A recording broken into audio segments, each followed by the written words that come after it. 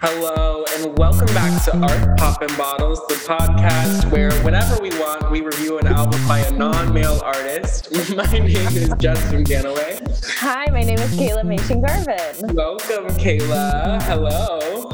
Welcome, Justin. Hello. So we like to start out our podcast by telling each other and the world what pop star we're feeling like this week. Kaela, do you have a pop star in mind? I actually totally do. This is a first. I lately have been feeling definitely stressed with the start of the teaching semester, as well as like upcoming. I have one of my first professional productions of a play I wrote, and I'm just feeling really stretched thin. Like there's not enough time to get everything done. I'm double booked through forever, and I just feel like it's really taking a toll on me, and that it's not just all of my work things, but also sort of like where we're at in the pandemic to me just feels it's starting to look a little bit up, but it does feel almost worse than it has been, just in terms of like what I'm just like, I don't really see an exit from this. So in terms of feeling emotionally riddled by work in the pandemic, I feel like Adele, because recently Adele put out a video where it was like very emotionally raw. She was crying. She was like, I have to postpone, I believe, the start of my Vegas residency. She was pretty heartbroken about it. And, it was due to COVID and due to the rush timeline and people getting sick. And that's sort of how I feel. I've been subbing for teachers who I think are sick, and trying to manage my own teaching load as well as my outside gigs and my artistic career. And I just feel like that plus the pandemic, there's simply too much. Ready to cry, but also ready to cry, make it public, and then be supported by my fans. I loved that video. I was like, you know what? Yes, please be vulnerable with us. Please tell us what's going wrong. And I felt very genuine in the way that like a notes app with a bunch of crying face emojis does not. It's like, I believed her and I felt for her in that moment. And I do hate that like entertainment and tours and shows are the first to go whenever, a spike happens. And like, unfortunately, that's our reality, but it sucks. Yeah, absolutely. Who do you feel like this week? I had like an extended sort of Christmas break. It was like a month and a week long, which was really lovely. And then right at the top of school, I ended up getting COVID. And so I had to take another week off. And now we're getting a large snowstorm here in Missouri. And so I'm taking in like another probably 3 days off of work. And so since I'm spending so much time away from work, I feel like Rihanna.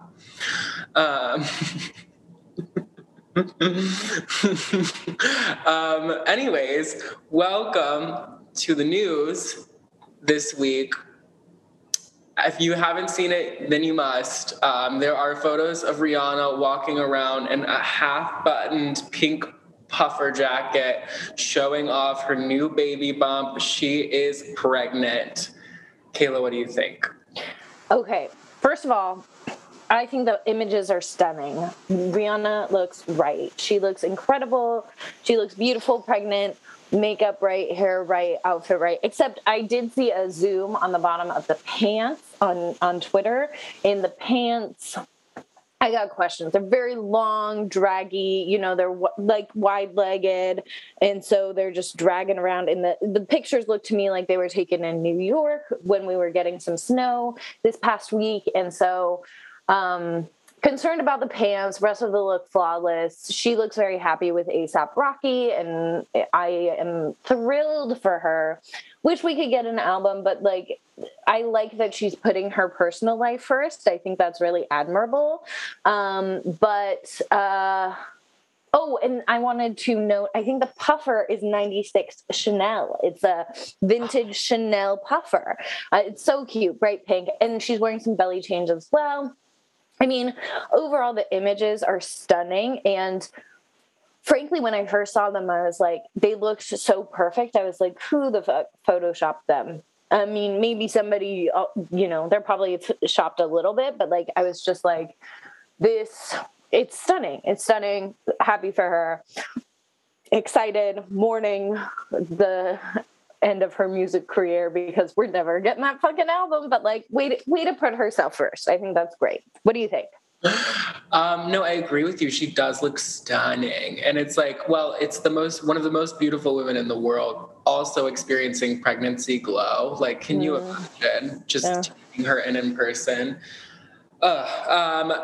I also saw the pants. I kind of liked it because it felt like a power move of like, I'm going to wear these luxury sort of split jeans that are dragging across the floor or across the New York ground. And I'm going to wear them never again, never in my life.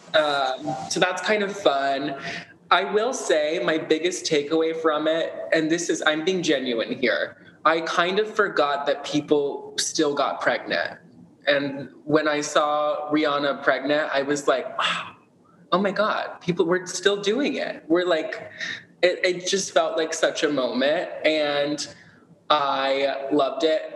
And I think that she must have the cure for global warming if she's having a baby. So I'm excited for that too. Oh, thank God. Yeah, no, I think everyone I know is fucking pregnant right now. That's not true. But I do feel like I've entered this phase in my life where, right now, I know multiple couples that are like trying. Someone who's due, my aunt is due in early March, and my friend Liz is also due around then. And so to me, it feels like a baby fever moment, and it's wild. Good for everyone. I can't imagine raising a baby in this, but like, it seems like the moms I know who are pandemic moms are actually kind of, definitely stressed, but like, especially the moms who don't know any other motherhood, but pandemic motherhood seem to be doing as well as can be. So, I hope everything goes smoothly. I'm so happy for her. Yeah, me too. I can't wait. I can't wait to see the baby, although we probably won't be able to see it at all, but I am excited for, This is going to be one of the most famous children in the world. Thank God. So, we need another famous baby. We need them. All right. And then next up, Demi Lovato. They have decided that they're not doing pop music anymore. They held what seems to be a funeral for their pop music discography career, which is really just like a photo of them with a bunch of people in the studio wearing all black, throwing up a double middle finger. But they are pivoting to pop, or not to pop, but just to punk rock music. No more pop. Pop is dead. Punk is forever.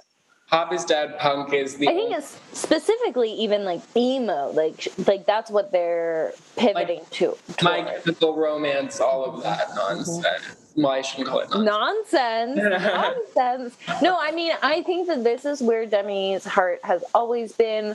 I think about their early releases, particularly with like that first album that they had after Camp Rock that was very much so pop punk influence. And I think this is a great pivot for them. They have a great voice for it because oftentimes actually this music can be quite hard to sing. I also was seeing when this news item came out, a bunch of folks were just like pressed that they like to be in the news so often about shit that doesn't matter, to which I say, like, what do you want? Like, they're famous. So, we have to talk about something. I don't know. What do you think? I think it's one of the better genres for Demi's voice. I love a Demi Lovato in an R&B moment, but we're never getting "Tell Me You Love Me" back, and I have got to mourn that loss. But I am excited. I think on a previous episode, we actually talked about how the pop punk is sort of the direction that Demi should be going, and she's just going straight up punk. So that's cool. I think it's going to be good.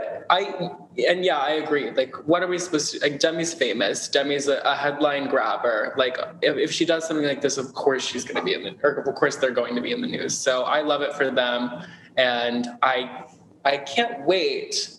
But I do hope that the album is of quality.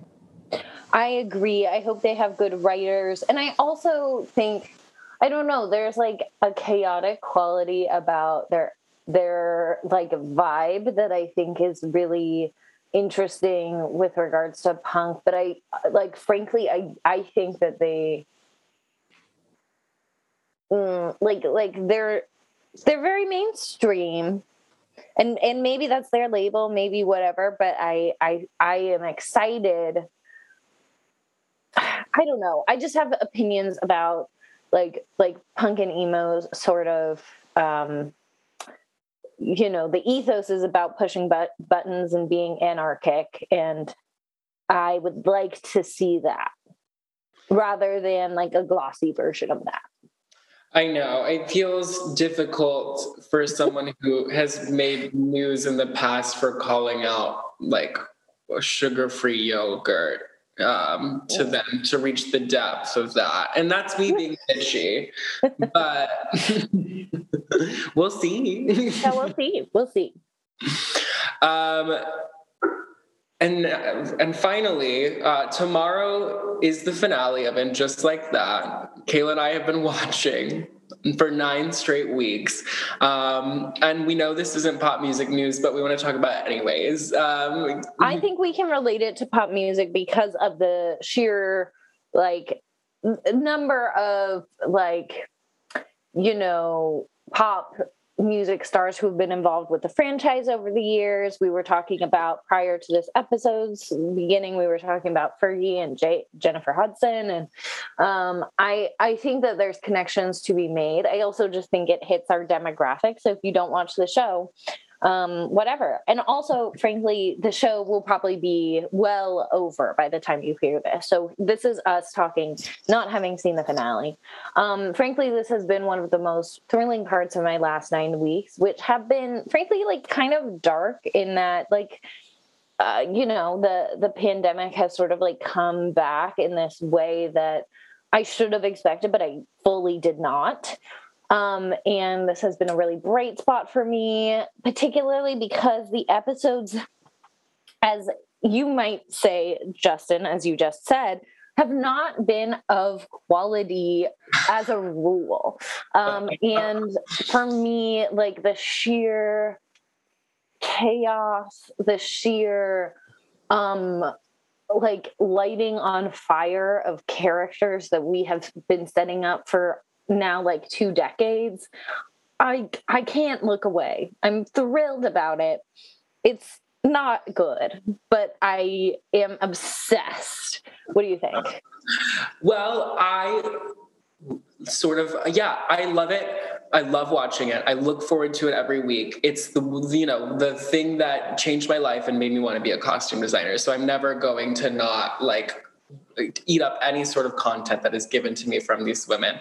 I think that the show has no idea what the genre it's trying to achieve is. I think it has no idea tonally what it wants to do. And I think that there are really fun moments and really funny moments, and moments of great acting too. Like, I do think that as much as people found it weird, I thought like Big's death scene, Carrie was giving us great acting. I thought that the moment that Carrie got really mad at Charlotte was great acting. I thought that Miranda's monologues when she's talking to Carrie about her life pivot are really strong. Especially her like vocal squeaks when she's like, "I'm not happy," like that. I thought that was lovely. And then there's moments of like weird dramedy that hit, and I liked when like it was really funny that they sort of wheeled Big's dead body across the hall as Miranda came to check on Carrie. I was like, this is wild, but it's kind of funny. And then I think that I hate that they spend way too much time on these ancillary characters that they brought in to just sort of justify not having people of color in the first iteration. And I hate everything that Che Diaz says and does. It's so funny that for a non-binary comic, they have created such a humorless character.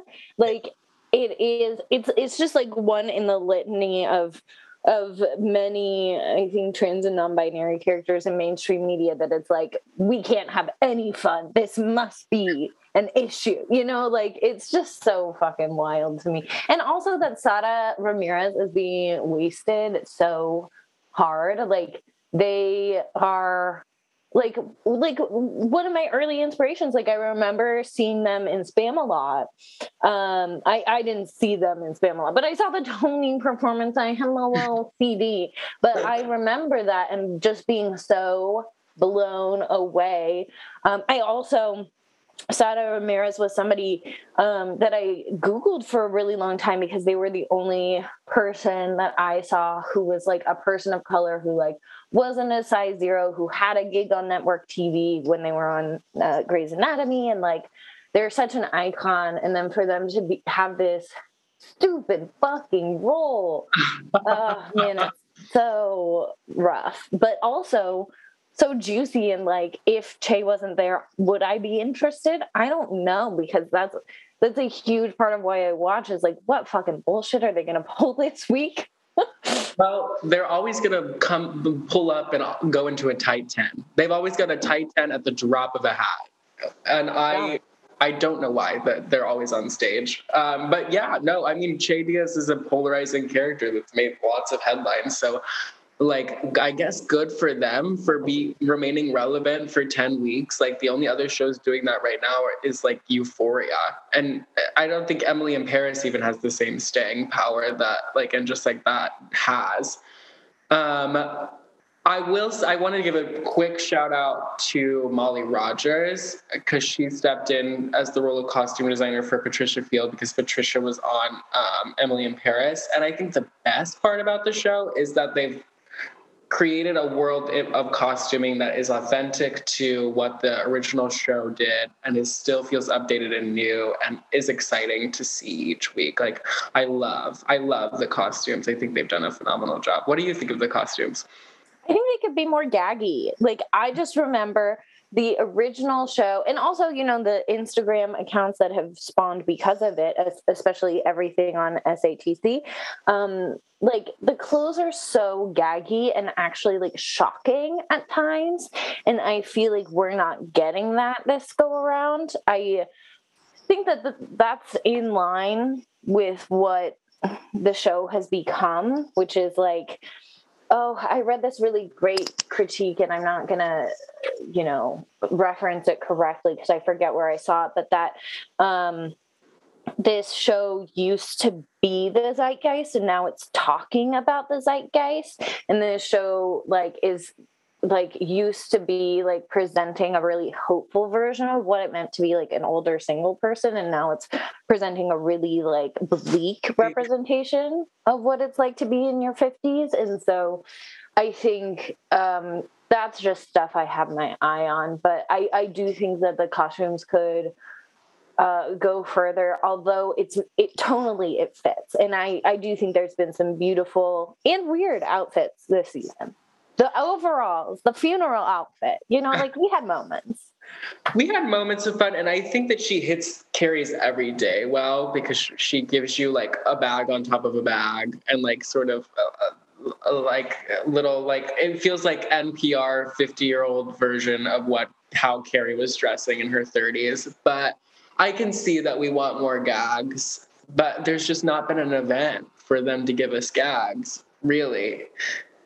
Like there was a funeral, I guess, and that was a little gaggy. That was the gaggiest moment of the season, I think. But even that is like, I don't know. And then it was commented on, so I don't know. Yeah, no, I think the only other like true gag was that red tutu with Big's blazer over it was really, really nice. Well, and there was also, it's not at all gaggy, but the dragging out of is it a Dior dress? The Paris dress? Oh, it's a Versace 1,000-layer dress. Yeah. That was meaningful and yet didn't quite hit. Anyway, huge fan. Can't wait to see what happens. No, I can't. Tune in to hear what we think. They don't know if it's going to be rebooted. It was a big story on Diet Prada today. They were like, if it's going to be renewed? Renewed, yeah. Well, isn't it pulling numbers? Like, I feel like, well, maybe it's just the queers. I feel like everyone's watching it. It's pulling enough numbers for them to be. I mean, it must be pulling like something on par with White Lotus, and it's being talked about as much as Euphoria. So I don't know why they wouldn't renew it, other than just because it's not good press. Yeah.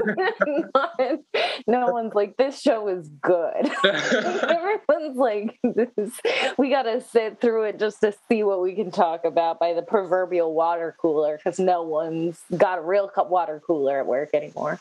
I have one more question. Did you like the double vomit or no? That is my favorite moment of the fucking season. I'm so mad they retired that guy. That was my favorite thing. Oh, no, he's back. No, he's retired now. I thought. No, because he was in the last episode, and they're going to go on a date again in the finale. Not another one? Yeah. Wait, why? I thought they said goodbye. Well, they said goodbye, but then at the end of the episode 9, she texted him and said, "Want to try for strike 3?" And they're going to go on a date in this final episode, I think. Why did they? Oh, I'm so mad. Okay, fine. No, thank God though, because that was the most interesting part of maybe the whole season. Yeah. Other than the wild ride we've been taken on with Ms. Miranda. Oh my God. Blee Hobbs. I just, yeah. We'll move on and we'll talk later. Okay. Okay. Well, this is a 2004 themed episode. We're going way back. That's why we talked about Sex and the City. Yes. Definitively. Sex and the City famously ended in 2004. So moving right along into something that dropped at the end of 2004 on December 7th, the one, I believe, and only album by Lindsay Lohan. Is it the only? I don't know. We'll look it up. Entitled Speak. It was dropped on December 7th of 2004. Kaela, where were you? I was in my first semester of high school. I was at high school as a freshman. I was into this moment. However, I didn't listen to this album at all when it came out, but I was into the sort of like pop punk moment that was happening. Producer Aaron Burnett has shared with us that Lindsay Lohan has a 2005 album titled "A Little More Personal." No, because that's the one that's got that song about her dad. Anyway, so I was into this musical and cultural moment, but I did not listen to this album. And I also want to share in this moment where we're discussing our personal connections to this album that when I was flying from the Bay Area to New York after the holidays, I was seated next to this person who was in a full, I believe to be real fur coat, and who was trying to make small talk with me at one point. They were like a young person. And somebody walked down the aisle next to me. I didn't have my glasses on and I was like pretty zonked. I think I had a red eye. This was like in the middle of the night. And somebody walked by us in the aisle. I couldn't see who they were. And the passenger next to me was like, "Do you know who that just was?" And I was like, I don't have my glasses on and everyone is wearing masks. And I didn't say that, but the passenger next to me was like, "That's Lindsay Lohan." And I was like, "What? How could you tell? Wasn't she wearing a mask? Where are my glasses? I have to know right now." So I put on my glasses and I waited for this person to walk up the aisle. Also, is Lindsay flying coach? I didn't see her, but I might have been on the same floor as her if we believe this person in a full, potentially real fur coat. That's my spiel. Where were you December 2004? I don't think I want to know. I feel like potentially Lindsay is flying coach. I don't know why, but I feel like she might be in this moment cash poor and flying coach. But how would that passenger recognize her? I don't know. I mean, who knows? That person was in a full fur coat and young, so they can't have the greatest deductive reasoning skills. But I choose to believe maybe it was her. In 2004, I was in 4th grade. I was definitely a fan of Lindsay Lohan, though I was one of those annoying people who picked sides, and I was very much a Hillary Duff stan. But I did enjoy specifically Lindsay's performance in Confessions of a Teenage Drama Queen, which tonally makes a lot of sense with this album. Speak, you've got a kind of like alt girl, but a very like mainstream alt girl who feels misunderstood.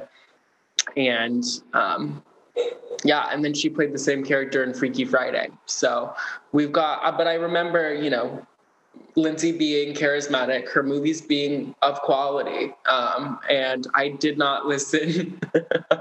I did not listen to this album, but I years later came back to it because Rumors became something of a gay sort of classic. And did Got Mick do it in the first episode of season 13? I don't know. I don't know if she lip synced it with Denali or not, or if that was a Britney song that they did. Either way, I did revisit Lindsay, and I will say that I was the one who made Kaela listen to this album, and I was like, I really want to do Lindsay, and I didn't have a real sort of scope of how good or bad the album was, but I was hoping it was chaotically bad and it would be good fodder for us, and it sort of is chaotically bad. So I'm excited to talk about it track by track. I can't wait. Yes. So we're starting off with First. A very good place to start. And from executive producer Aaron, yes, Got Mick and Utica lip synced to Rumors. I knew that was why it was on my brain. Interesting. Okay. First is the first track. It was written by Cara DioGuardi, who notably wrote a lot of hits for the pop girls in the early 2000s. Also, 1 season or 2 season American Idol judge. And she was known for writing good hooks. I think comparatively to this album, First is kind of a banger. It hits pretty well. The politics are a bit questionable because it's just kind of about jealousy and Lindsay being I'm hotter, so could you make that girl go away, please? But overall, listenable. Yes, I agree on the whole. Although, frankly, when I put this album on and this song came on, I was like, oh no, what are we getting into? But what I do think the angle is weird. That's something from my notes. And I have no other notes. It's a 4 out of 10. Well, I'm grading on a liberal arts scale, and I did it sort of on a curve as well. So I gave this an 8 out of 10. This is on a curve. It's a 4 out of 10 on a curve. What the heck? Oh my God. Think about how we rated fucking that Lorde album. And I was thinking about a 7 on the Lorde album. Just even if this is a curve, it's a 4. No, in my curve, there's one track that is a 10 out of 10 on this album. And then all of those compare in relation to that one track. That's fucking wild. Okay, let's take that into account. Are we ready to talk about the next one? Yes, we've got Nobody Till You. Okay, this to me, I wrote that this is an extremely Hillary vocal. Like we can hear all those 2004 vocal mannerisms, but in particular, it's wild to me because this was the height of Hillary and Lindsay's feud, and the fact that they sound so similar is frankly a little bit jarring. I also wrote, this showcases the full octave of Lindsay's range, 4 out of 10. I agree with you. There's lots of sprinkles of Hillary throughout this album. And this one I also picked up on because the vocal fry is placed at the end of each phrase. Like it is cookie cutter vocal fry, which is just tonally, that doesn't make sense to me at all. And this one, again, also written by Cara DioGuardi, who wrote for Hilary Duff. So they were in a feud, and yet they used the exact same writer for most of the tracks on both of their albums. And yet there's something about Hillary's delivery that can make these sort of vague breakup songs make sense. And Lindsay cannot contextualize a song for me at all. This one, 0 out of 10 for me. Ooh.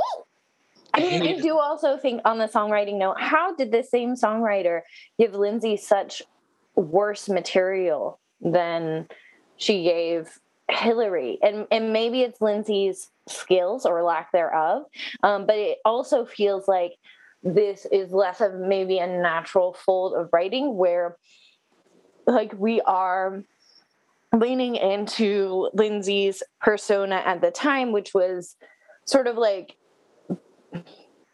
bad girl, good girl, like alt, but still, can hang. I don't know. But the material for me on this album is not up to par with Hillary's album, even though there's the same writer crossover.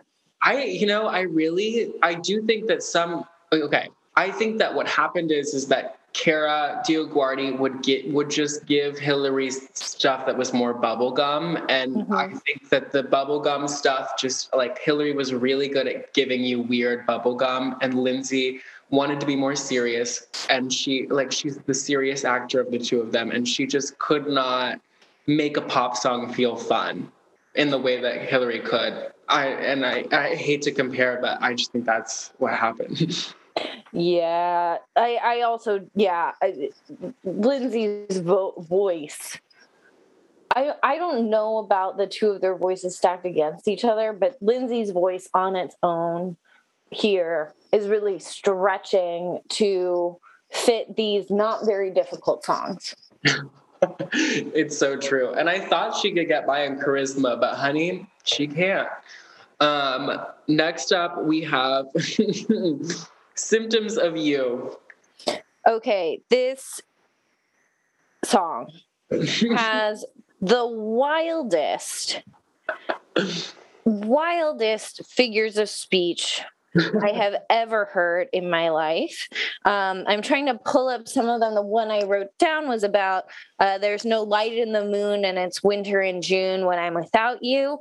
The song opens with, there's a good kind of pain, an insane kind of sane when I'm around you. There's a chill in the heat, feel the sky at my feet, blah, blah, blah. The chorus, I'm not ill. I don't need to take a pill to fix what you do. Blah, blah, blah. All I do is suffer from the symptoms of you. This is, I rated this song a 3 out of 10, but a 12 out of 10 for the wild, like it's so bad. It's kind of good as far as the lyrics go. Like it is sort of like fourth grader churning out similes and metaphors type of lyrics. And frankly, like the cumulative effect is fun. I agree with you. I'm going to read my notes word for word. This is garbage, but it is camp. The lip sync possibilities are endless. Girl, she thought winter in June was everything. The truth is, she sounds like she could use a light anti-anxiety med. The worst part about this album is that the writers just won't write a bridge. Like, they won't. They refuse. They will just repeat the chorus, but nary a bridge. And I think also that's where Hillary really shined, was a bridge. So I don't know. But I wish the song had a bridge. I really do. I think it could have been a little like a diagnosis themed bridge would have been fun. Yeah, I agree. Speak. This is what I wrote down. Sorry. This is legitimately horrible. Bad song, worst vocal, 2 out of 10. It's so bad. And this is a song where I'm really like, we're what, 4 songs in, and the vocals, it's so bad. There's nothing else to be said. What do you think? Do you like this one? No, I wrote the titular track, which, and then we have a little bit of spoken word, which isn't bad, but then they get into this weird sort of, they put an effect over the entire song, so you can't really hear what's going on. And I think it's to mask the brightness in her voice. And then it's also like, I know she didn't sing any of it on key. I don't think they got her on key. I think that she showed up late for the recording session, and I think they had 2 hours to turn out a song, so they just put a horrific sort of effect on the entire song, if I'm being honest. What's your rating? 3 out of 10. Incredible.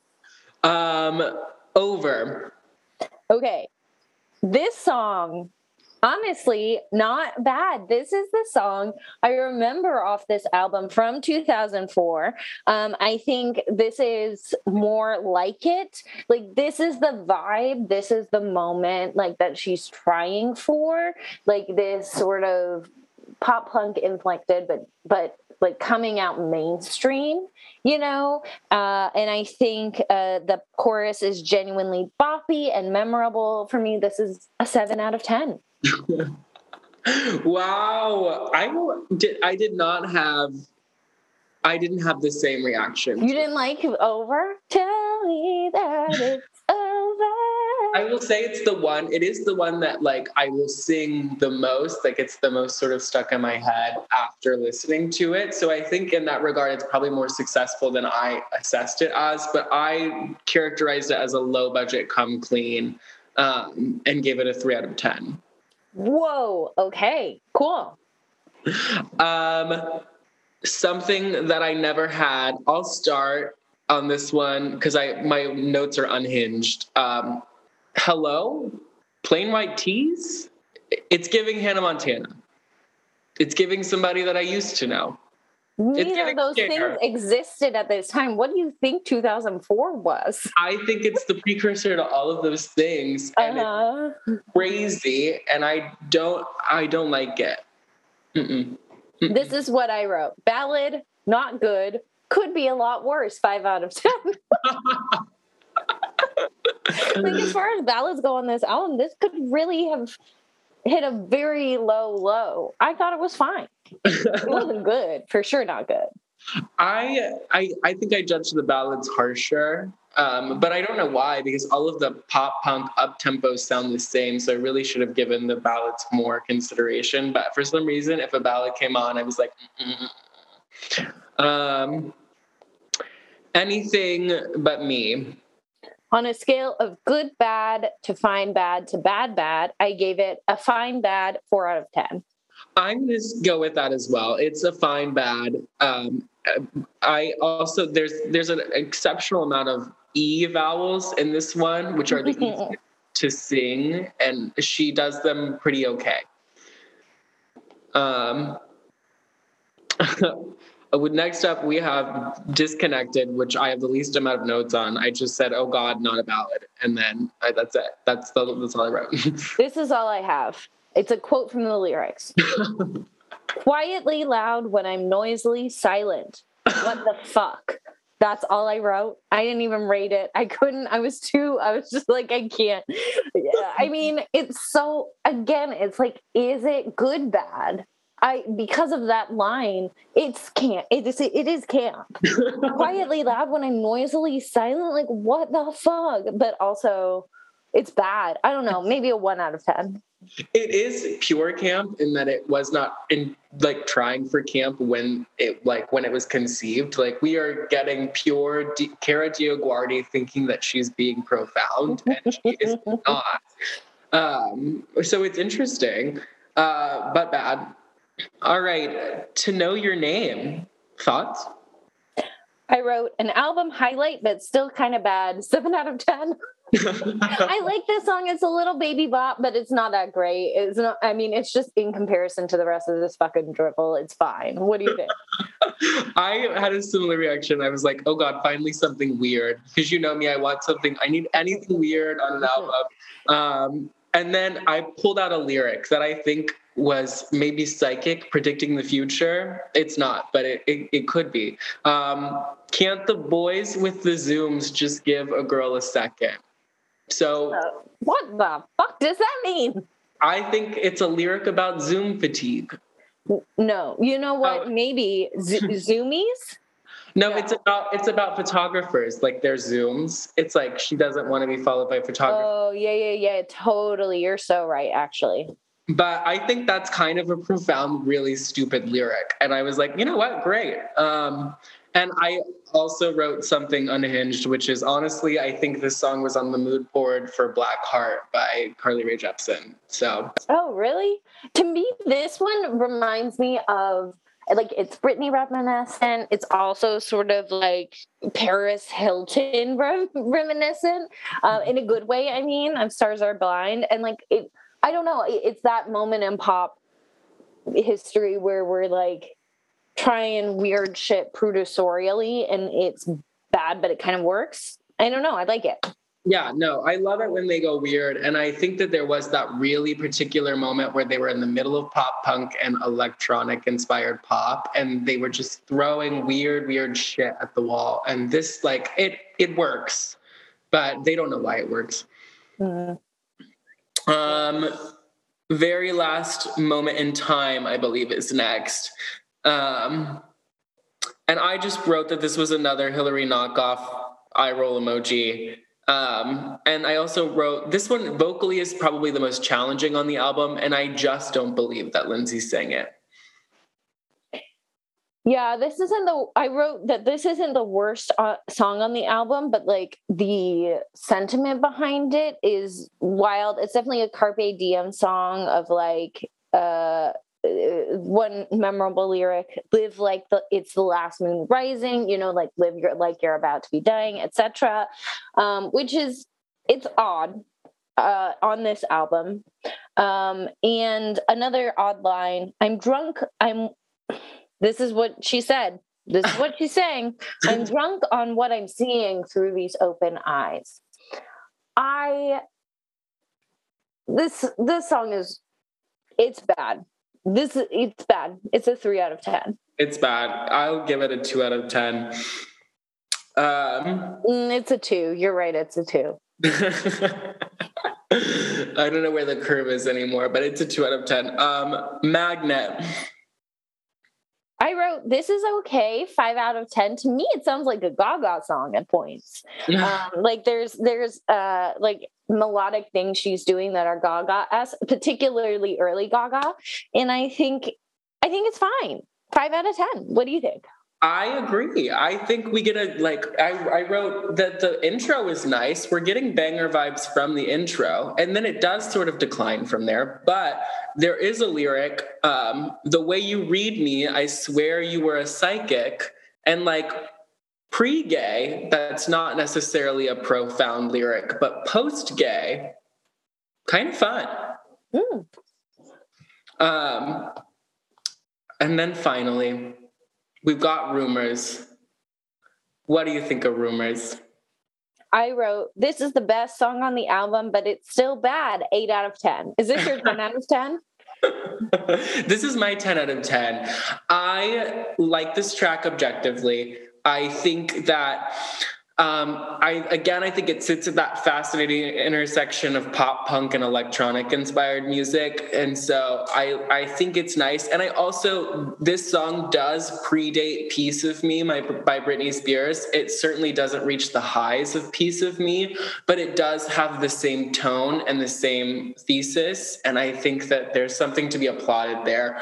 And I think this is the only moment where we're getting a lot of genuine emotion from Lindsay. I think she was having a really rough time because she was trying to escape her emotions and her feelings through like partying and whatever. And like her biggest nuisance and annoyance was being followed by paparazzi and her life being documented in the tabloids. And so I think that she had a moment here to give a really genuine delivery, and she did follow through.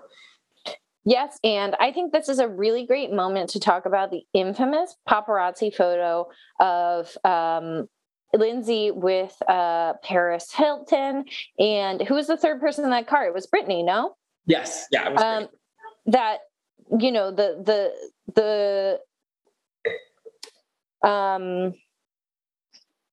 the oral history of that photo is that Lindsay Britney and Paris were partying by themselves, and Lindsay climbed into the car and forced herself into this paparazzi photo op, and that Paris and Britney, you can even see in the picture, are like kind of mad about it. And I definitely think that it's an interesting moment for Lindsay in that her life definitely was fucked up, and there was a lot of paparazzi following her, and there was a lot of stuff going on outside of Lindsay's control. And there were also moments when Lindsay, and I think we can totally see why, because it gains attention and it gains sort of like notoriety, sometimes in a bad way, but like mostly in a good way, that Lindsay would sort of like lean in. So there have been moments when Paris, I don't think Britney has gone on record about the moment, but Paris has gone on record to say that it was awkward when Lindsay got in that car. I had no idea that was the case, that she made her way in there. I had always in my mind been like, oh, they were all friends and it was great for all of their careers. But that does make a lot more sense, because I do feel like in terms of trauma, Paris and Britney had it much harder than Lindsay. And so they seem like they would actually vibe as people, whereas Lindsay, I don't know if she actually has the LOL same depth as the two of them. But I was watching. No, it's true. Yeah, it's true. But also, all of them went through a lot of really tough shit. So whatever they want to fucking do, get into a car with each other. Who cares? Sure.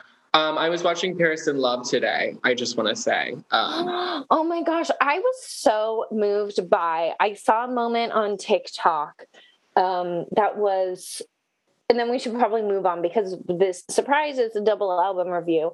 But I saw this moment on TikTok that I was so moved by, which is early in the pandemic, Cameron and I spent time watching The Simple Life.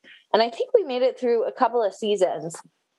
And, you know, famously, Nicole Richie and Paris Hilton fell out and had this huge fight because I think, this sucks, but I think that Nicole Richie played Paris's sex tape at a party to make fun of her. And that was the schism in their friendship, which is such a fucking shitty thing to do. But they were also young and like making mistakes and all this stuff. And they have made up. And what was so moving to me was that after all that history with each other of being so close and then being like enemies for a long time, there was this clip that Paris posted on TikTok of Nicole at her wedding, and they're like doing their old shit from when they were on Simple Life a long time ago, of like, they used to have this thing where they were like, we're Sil and Bill, and they had this like, they would be like sa sa sa sa sa sa, like it was so weird and so stupid, but it was like, so they were doing it at Paris's wedding, and it was so moving that like they could overcome Nicole being a literal monster in their friendship. I'm sure Paris did shit too, but like, that's a really fucking horrible thing to do. And in that they were, you know, still close. No, I saw that moment too, and it was so cute. And I love their friendship, and I hope that I hope that they're like coming back together in a meaningful way of just forgiveness and love. I know they probably won't be best friends, but it's cute. Yeah. Quickly, we should do a rating. We rate on a box wine system here at Art Pop and Bottles, and the lowest being a Franz, the middle being a black box, and the highest being a Boda box. Frequently, we've gone off the rails and done whatever we wanted. So what is your metaphorical rating for this album? This is a glass of water with some sugar mixed in, but it's not mixed in very well. It's like grainy at the bottom. Like it won't get you drunk. It won't be fun to drink. It won't taste good. I have nothing good to say about this. There are some moments, but like it's a glass of sugar water. I think it is a Franzia, but only only a Franzia when you're sort of slapping the bag at a party, where you can get yourself in the mindset of it tasting kind of good for a couple of seconds, and then you're like, oh fuck, I'm chugging Franzia, and then it's over.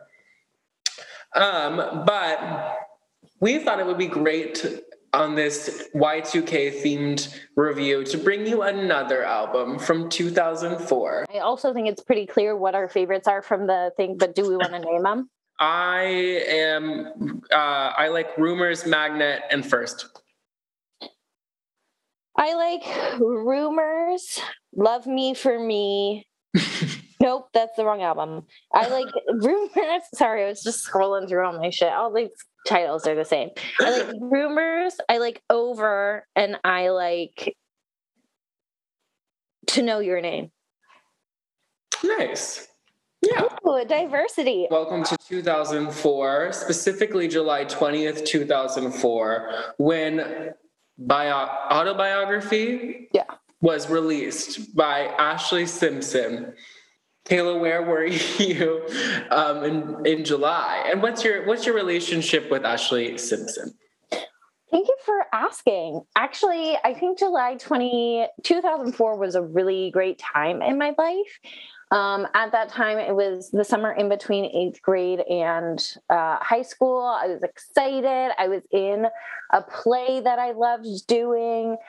And I had my first middle school going into high school boyfriend at the time. And he went to a bunch of summer camps and we were writing letters. And I had a really big part in the summer show that I was doing. And it was a great time in my life. I remember it very fondly. That was a great, great summer. What about you?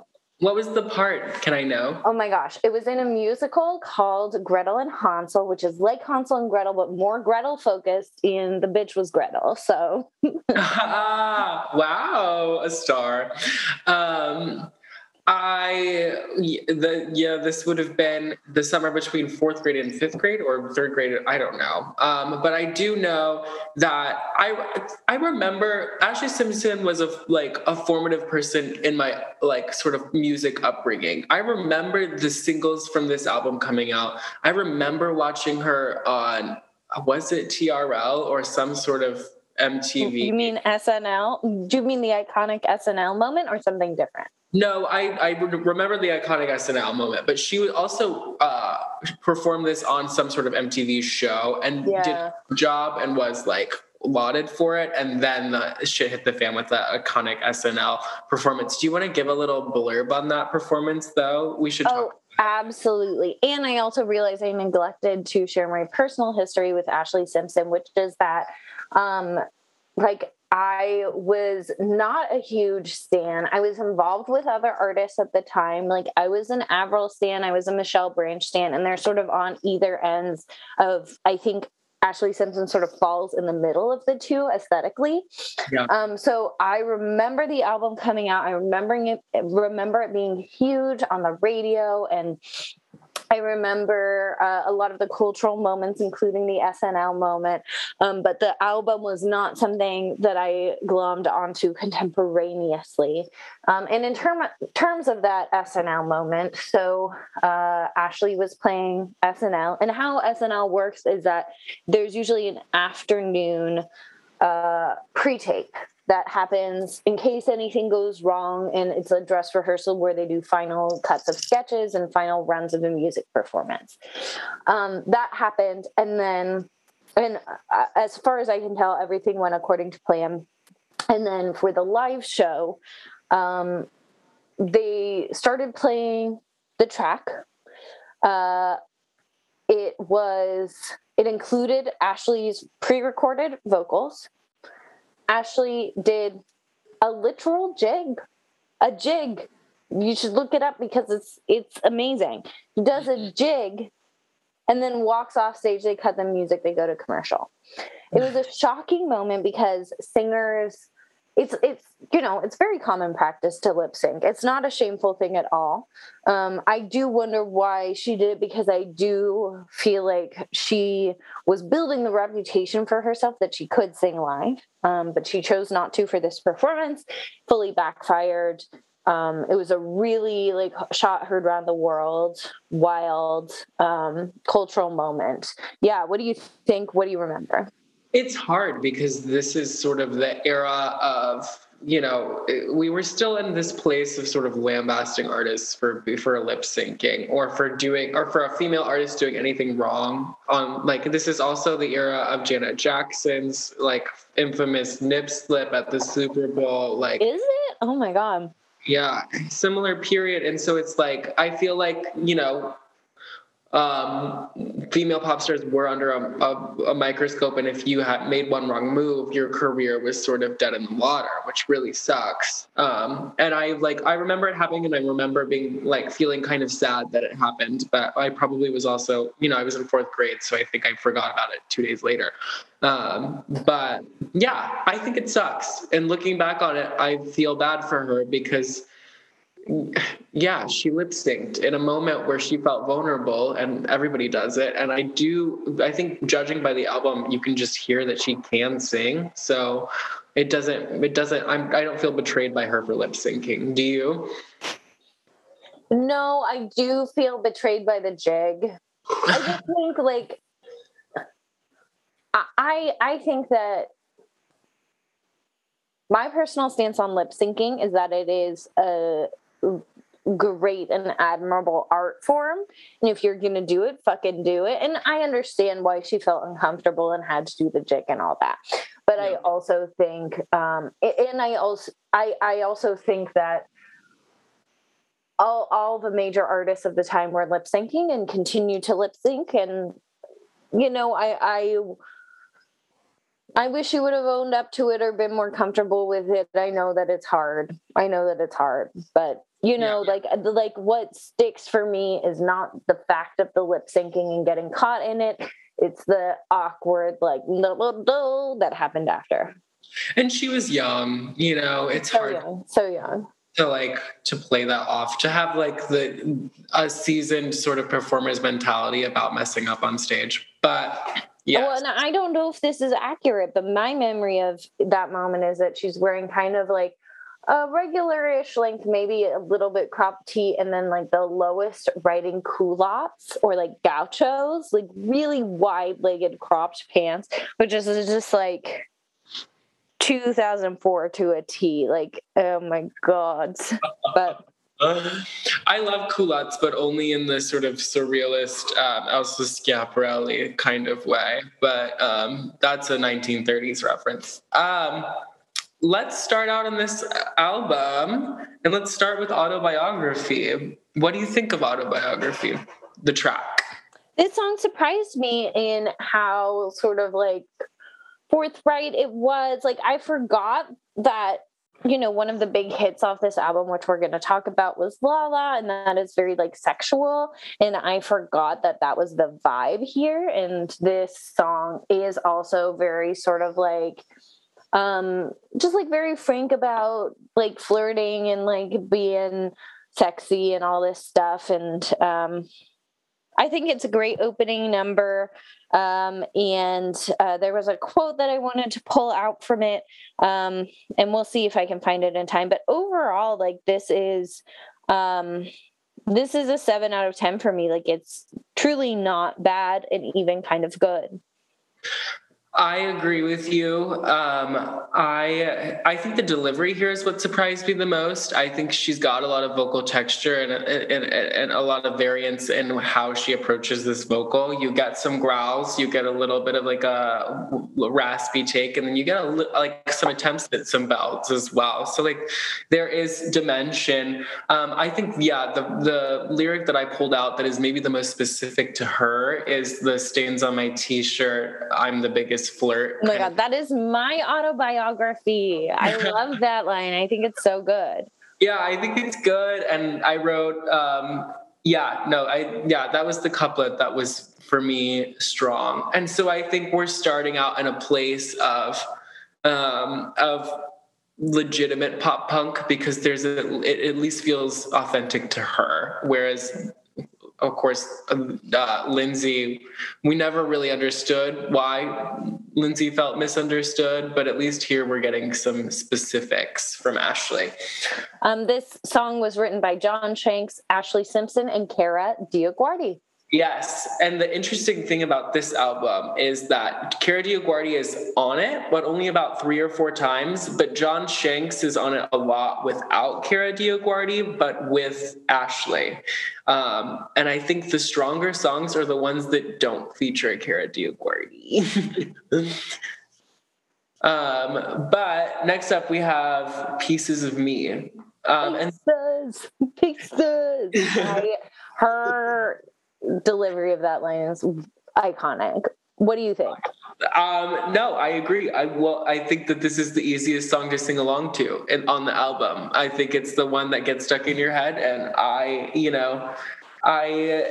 it's again about feeling messy and insecure, but a dude makes her feel better about it because he loves all of those parts of her. And I think that story is a little bit ill-fated, and it seems very 1819, but a good song.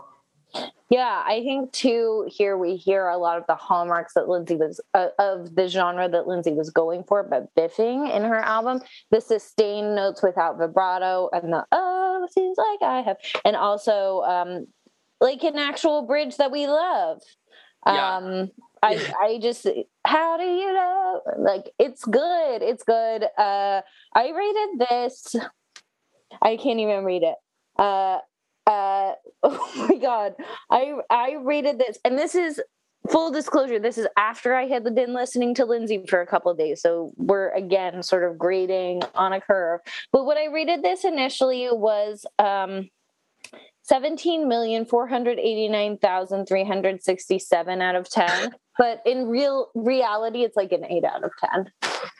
It was just because I listened to too much Lindsay. And I was like, this is what we were trying to do. On the Lindsay scale, it is certainly a 15 out of 10 for me. On an album scale, I think it's a 9 out of 10. Oh, all right.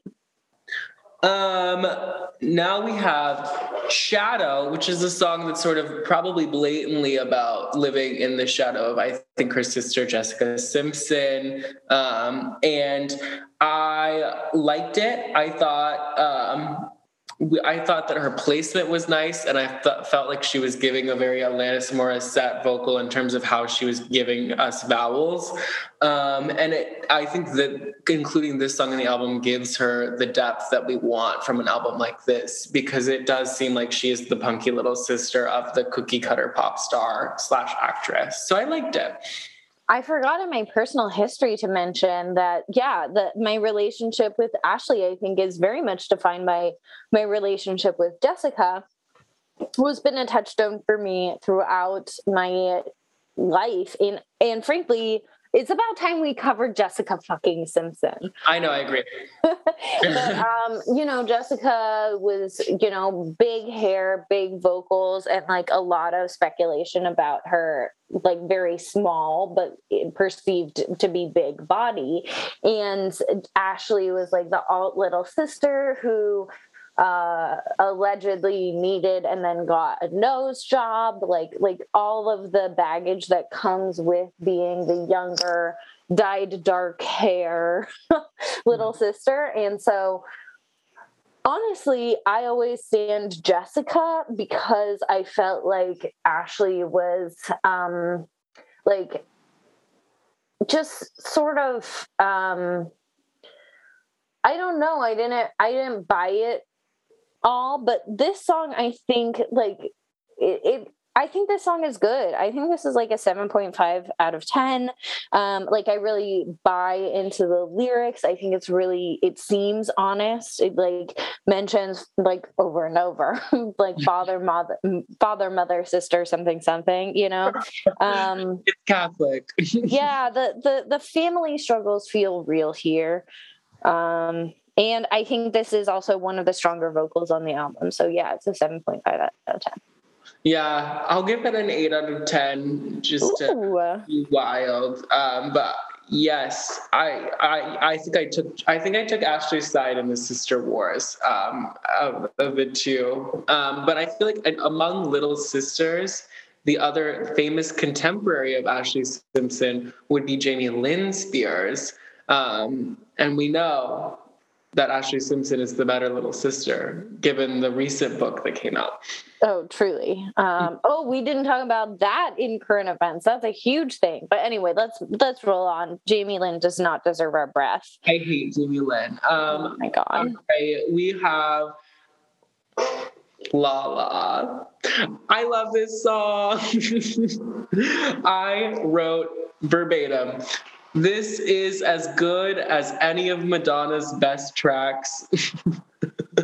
God, I felt like such a badass listening to this. I love that she equates, like, it's actually punk to in a mainstream song equate yourself to a French maid and then an alley cat.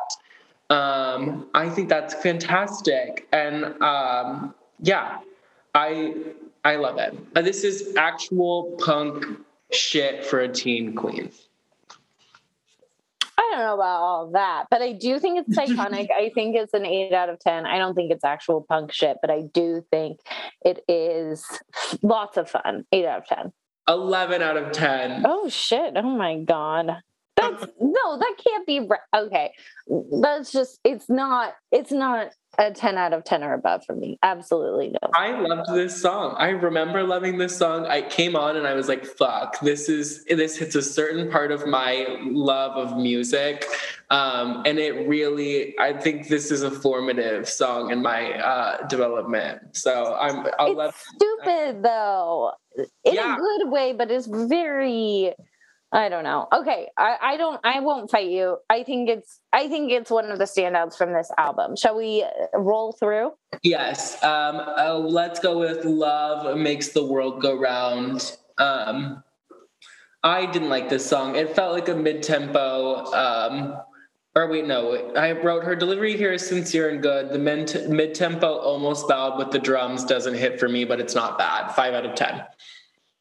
I rated this a 4 out of 10, and I simply wrote, "I'm bored."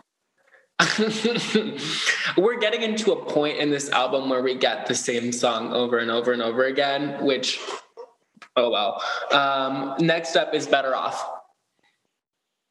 I wrote, "This is fine." I pulled out a couple of lyrics. "I'm better off every day when I'm standing in the pouring rain." Like, essentially, like, "I'm better off without you." There's a lot of lyrics about how she's misunderstood, etc. It's a 5 out of 10 for me. It's fine. I want to agree with that. So one of the things I wanted to bring up, though, LOL, is that there's one lyric that I deeply related to, which is "I'm always, always, always late." Probably a standout lyric for me. And then, the misunderstood trope, theme, word comes up quite a bit in this album. And I just want to know what these, like, 2004 Bush era pop girls were misunderstood about. Was it just because there was like paparazzi culture was becoming a larger and larger thing, and they felt that they were being characterized poorly in the press because of it? Like, is that why they felt misunderstood? What do you think? I feel like every adolescent feels misunderstood. I think that that's part of what made this and the sort of pop punk movement of the early 2000s so popular, which is that everyone feels misaligned. Everyone feels like no adults or even their peers get them. And I think that that's a strong suit of this genre, is that they're leaning into this. But I couldn't tell you, I mean, what I thought at the time, as far as why Ashlee Simpson felt misunderstood, is because she was a brunette who didn't have a high belt and had a larger nose than her sister. Like, that's what I understood to be her trauma at the time. And I am sure that that is not the case, but that's what I was getting at the time.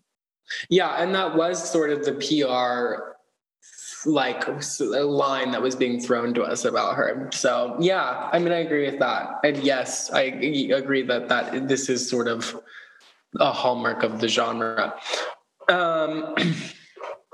Now we've got Love Me for Me. I know this is one of your favorite tracks, so tell me why. It has a great opening. What I wrote down was, I love this song actually, which is shade, but also it's fine.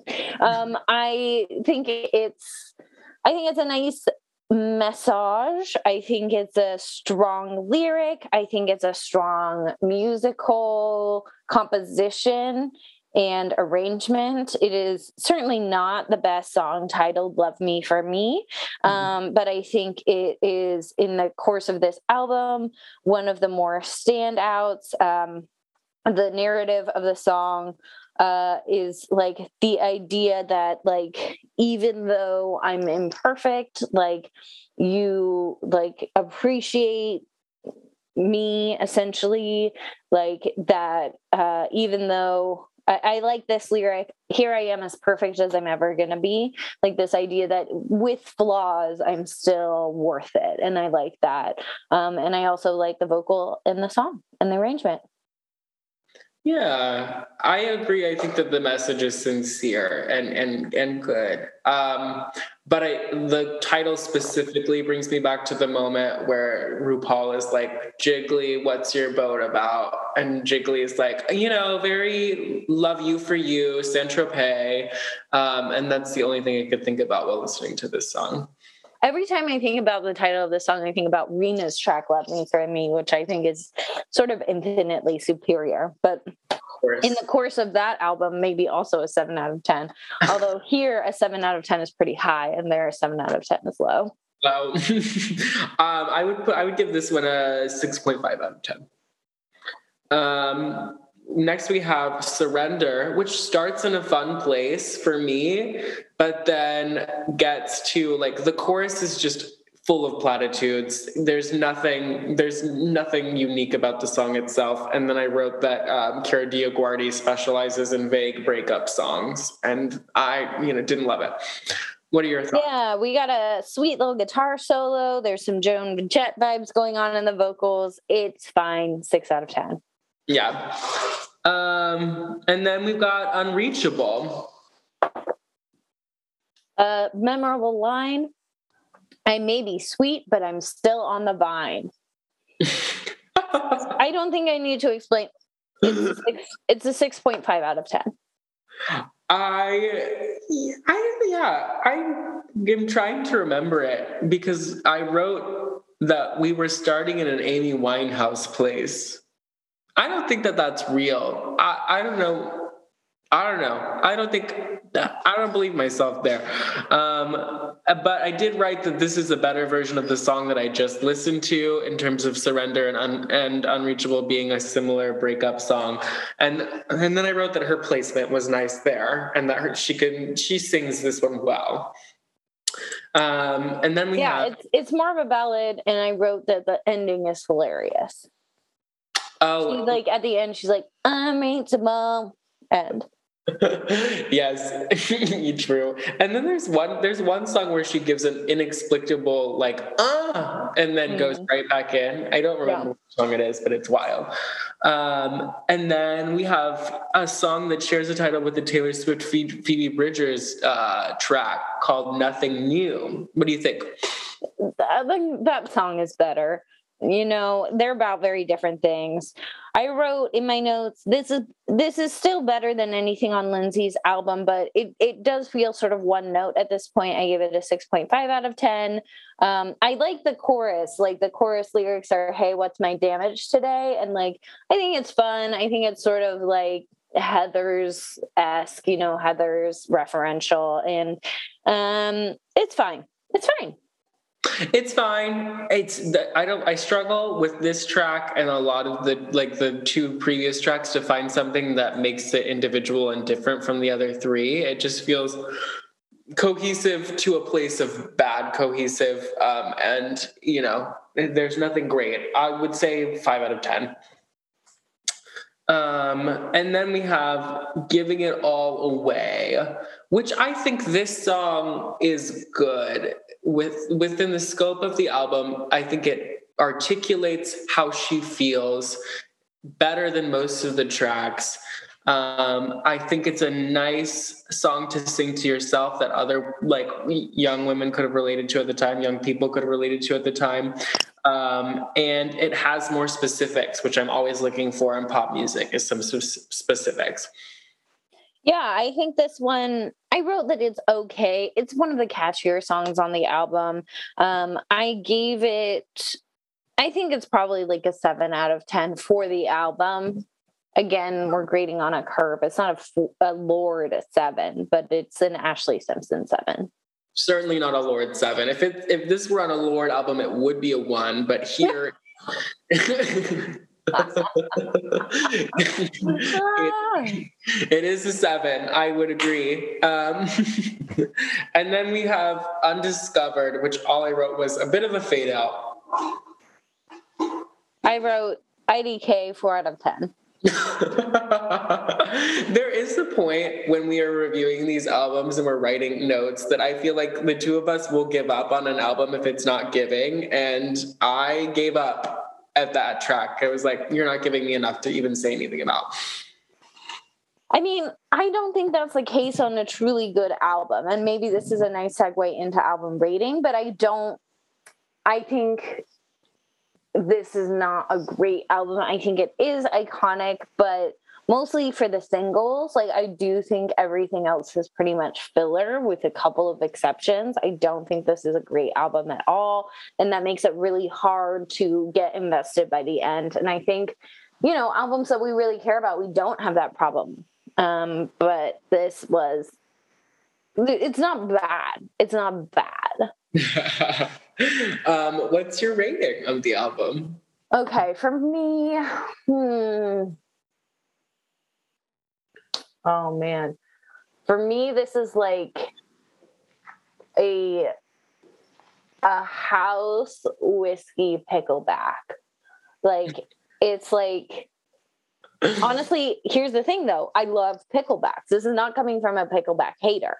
It's just like, it's shitty whiskey. The pickleback makes it taste better. We're grungy. We're throwing it back. We're thriving. But is it a great experience? No. Are there highs and lows? Yes. Is it fun? Yeah. Do I regret it? Sometimes. I love that. I would say that this is like a sweet winery wine, in like a sweet Midwestern, like vineyard wine. It's strawberry wine, right? Like, there are moments that the notes hit you and you're like, this is kind of good. But then ultimately it's like bad because it doesn't have depth and it's going to give you a bad hangover. Ooh, yes. Ooh. There are moments of fruity brilliance. And that is La La, which is a great segue. My favorite track is La La, and that's it. I think Pieces of Me, for me, beats out La La just because La La is hard to sing.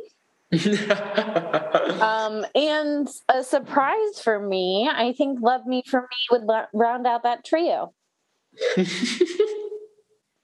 I like having Love Me For Me in there. What a shout out. Well, and that was a nice visit to mediocre pop from 2004. Thank you for joining us. And now I believe we've got a game. Is there a game? It is that time. It's that time. Hello, I'm Cameron. I am here to host our game, which I have dubbed Mutuals. And it is a game in which it's a guessing game. So I'm gonna tell you a fact, and you're gonna have three options for all of them, for all of the questions. And your three options are the three most seminal figures of 2004. One of them being Ashlee Simpson, one of them being Lindsay Lohan, and one of them being the founder of Facebook, which launched that year, Mark Zuckerberg. Like how we were gonna bleep his name. Push, but I make No. We can do it in post. No, we can't. Okay. The founder of Facebook, Tom. Correct. That's the founder of Facebook, people. Ashlee Simpson. All right, so actually, we didn't really talk about how we're doing this game, but I think we will do it turn by turn with stealing. Great, that's how we're gonna do it. And we will do it based on who has had COVID the most. And that's who goes first. That's what I've decided in this moment. It's me. I've had COVID the most, but I'd like to set the record straight and say that I had both of my vaccines and was boosted, and I have had COVID one time. There's no escaping it, folks. It will get all of us. Anyway, so are you ready to play Mutuals? Yeah, I'm so excited. Okay, cool. Your first question is this. Okay, this option is not verified on Twitter. It must be Ashlee Simpson. That is incorrect. Kaela, would you like to steal for half point? Yes, I would. And the options at this point are Lindsay and Mark. That's correct. Fuck. Mark. That is correct. Mark is not verified on Twitter. Wow. All right, Kaela, are you ready for your next one? Absolutely. Okay. This option is a vegetarian.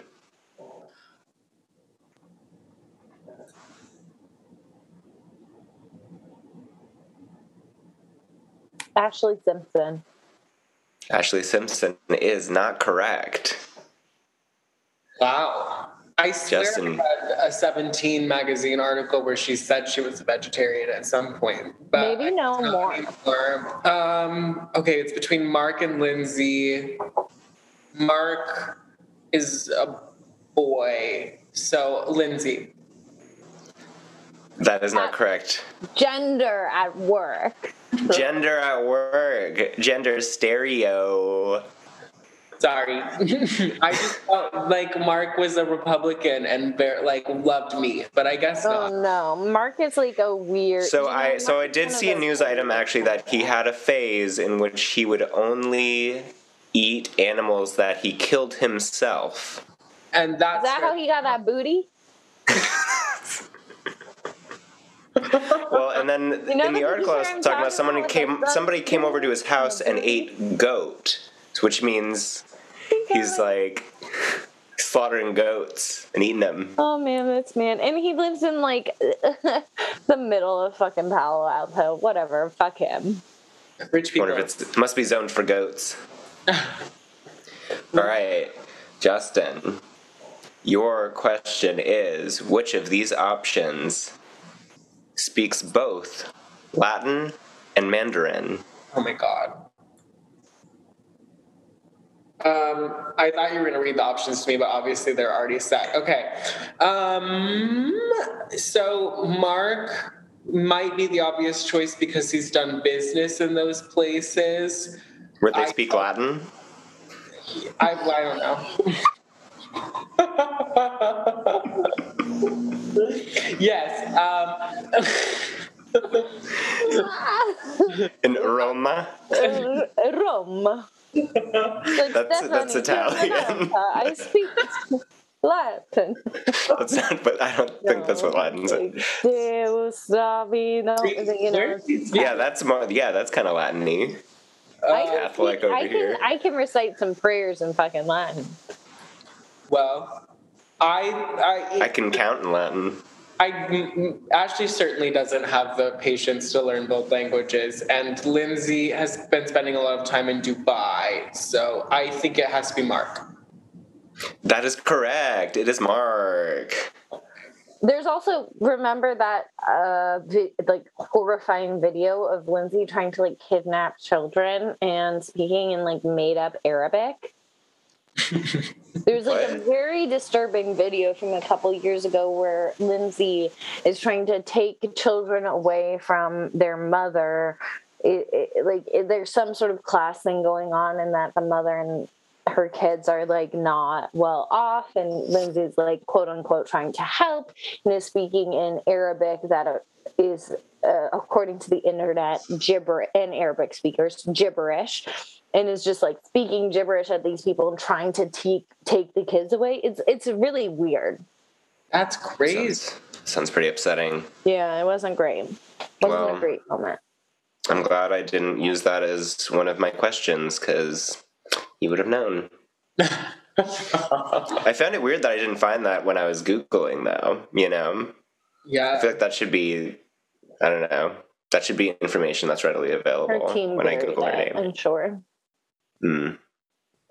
Anywho, okay, Kaela, are you ready for your question? Very ready. Okay. Of the three options, which appeared as the character Cecilia on the show Seventh Heaven for 40 episodes? Ashlee Simpson. That is correct. It was Ashlee Simpson. I watched her. She was good. She's multi-talented. She can sing, she can act, and she can definitely dance. She can do a jig. She can jig. All right. Justin, your question. This option and Raven Simone were actually roommates for a while. Which one? That's tough. Lindsay. Lindsay is correct. You get the point. Well done. All right, on a roll. Everybody's doing lesbians shacking up together. Lindsay has gone on record to say about her relationship with Charlotte Ronson that she was high and she's not bi. Yeah, no, I saw that interview, which I honestly think, why? It is homophobic to go ahead and clarify. Just let it be in your past. Well, and also that was such a big thing. But it is in line with other celebrities like Jessie J, who come out as bi and then rescind later and are just kidding, I'm scared. And I just think Lindsay's maybe scared, and she's scared. Yeah, there was a moment of a lot of bi masquerading, but I don't know that Lindsay was a part of that. I feel like she loved. I thought it is Charlotte Ronson. Yeah, sad. Sad. It's sad. Sorry, who are we on? I've lost track. Me. We're on Kaela. All right. You just answered, right? You just answered. Yeah, you're right. Lesbians shacking up. Yeah, it's you. Okay. So, in 2008, this option launched a clothing line whose name was 6126, which is named to represent Marilyn Monroe's birthday, June 1st, 1926. Lindsay. That is correct. She's a huge Marilyn stan. Yeah. Yeah. So is Paris, coincidentally. She has a whole moment about it in Paris in Love. Yeah. I feel very protective of our Maryland stands out there. I get it, but it's also like, ooh, Yeah. like I'm watching out for you. Like, are you okay? Yeah, are you okay? You know a Maryland stand by, that they. Are I don't know. depressed. This is it's bad. Yeah, I don't know. Keep going. I don't have anything valuable to say about this. Okay. All right. This person's, or one of this person's favorite singers is Alanis Morissette, and it was the first album, Jagged Little Pill was the first album that they purchased. God. The thing about it is, it's funny if the answer is Mark, but I don't know if it is. I think, judging by the albums, it should be Ashlee Simpson, so I'm going to go with Ashlee Simpson. It is Ashlee Simpson. Love. Wow, y'all are just on fire today. You're doing really good. We know right. 2004 pop culture. You know about 2004 pop culture. You were there. You experienced it firsthand. Some of us more than others. So, Kaela, you will probably know if it's Ashlee Simpson, Lindsay Lohan, or Mark Zuckerberg who is colorblind. Care to comment? Mark. Yeah, it is. God damn it. It's always a white man. It's just more prevalent in men, True, and that's true. Oh, I didn't know that. It's true. It's true. Now you know. Don't be an idiot. All right, Justin. In June 2006, this person was considered, but did turn down a $4 million deal to pose nude for Playboy. Okay, well, it's certainly not Mark because of the politics of that time. What the fuck are you talking about? So it has to be Ashlee or Lindsay, and Lindsay was more of a PR darling at that point and was going through the spinning out phase. So I'm going to go with Lindsay. Lindsay is not correct. Ah! Kaela, would you care to steal? Do you have a guess even? 4 million? Really? For her? Okay, sorry. Well, that reveals my bias, but it's got to be Ashlee. Ashlee is correct. Really? $4 million? It's a lot of money. In 2004, it's even more money. I would have done it for sure. Yeah. Yeah. Oh, I mean, yeah. I would have. Yeah, sure. $4 million. I don't know. I feel like it feels better now that Hugh Hefner's dead. Like if right. I had to sign for $4 million, but then I had to deal with Hugh Hefner, it's a very different question than if I had to sign for $4 million and he's out of the picture. So sure, yeah, no, it's a different vibe. Not that I've ever read a Playboy. I don't really know what their vibe is at this point. They shuttered, no? No. Cardi B is the art director for Playboy. Right, yeah. She's not. She is. Mm-hmm. She's maybe in name. She's not the art director, though. I mean, she's on there as the art director. Very gay now. They've got Gigi Good did a spread for Playboy, which I think is kind of fun. I think, notably, like one of the TikTokers who got an E show also did it, but I don't know his name. And that's all I know. Well, thank you for sharing. Mm-hmm. The next question for Kaela now, since you just stole, is this person released a song in 2020 containing the lyric, "Now these Sundays got me feeling like Mondays." Lindsay. That's correct. Have you listened to it? I think so. I haven't yet. It's on my list. I want to. After this, as soon as we're done. 18 years ago, y'all. It's a full 18 years ago. All right, Justin. So, this person is the youngest person to ever be admitted into the School of American Ballet because her dad lied about her age in the application. Mark, I'm kidding. Ashlee. That's correct. Man, he sucks. Joe Simpson sucks. Mm-hmm. Garb. But she does have like post ballet vibes in terms. Mm-hmm. Well, he's like a Baptist minister. Not anymore. No, he is an ex-Baptist minister. Yeah. So is Mark Zuckerberg, coincidentally. And they're both gay. They kiss. They do kiss sometimes. In 2004, though, not now. Yeah, when Mark Zuckerberg was like 18. I hate this. Move on.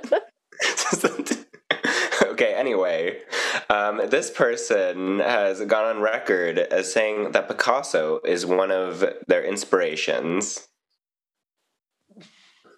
Who's the question to? You.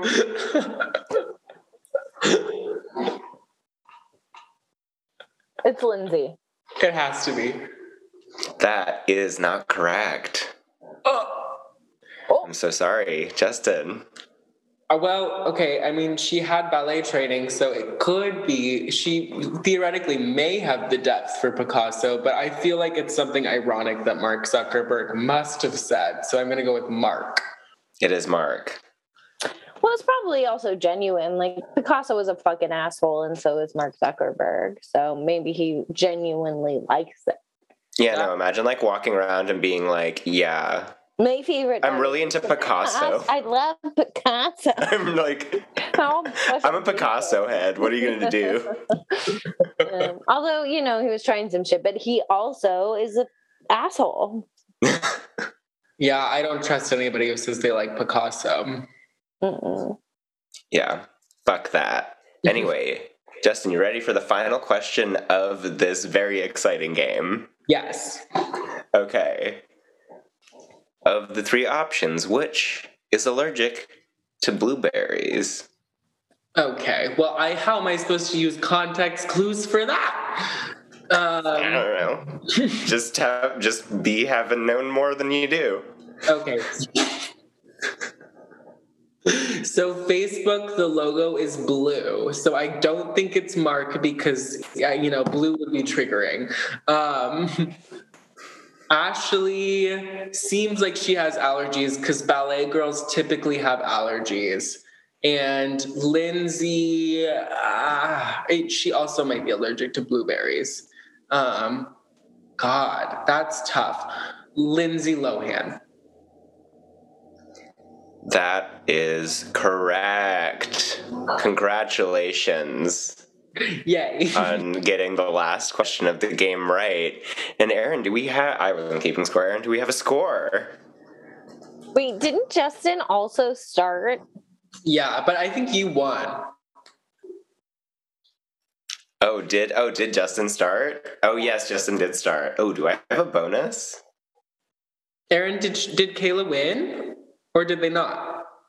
No, Justin won by half a point. Wait, then this isn't fair because Justin had an extra turn. Okay, you're right. You're right. That's true. That's good. That's a fair point. Okay.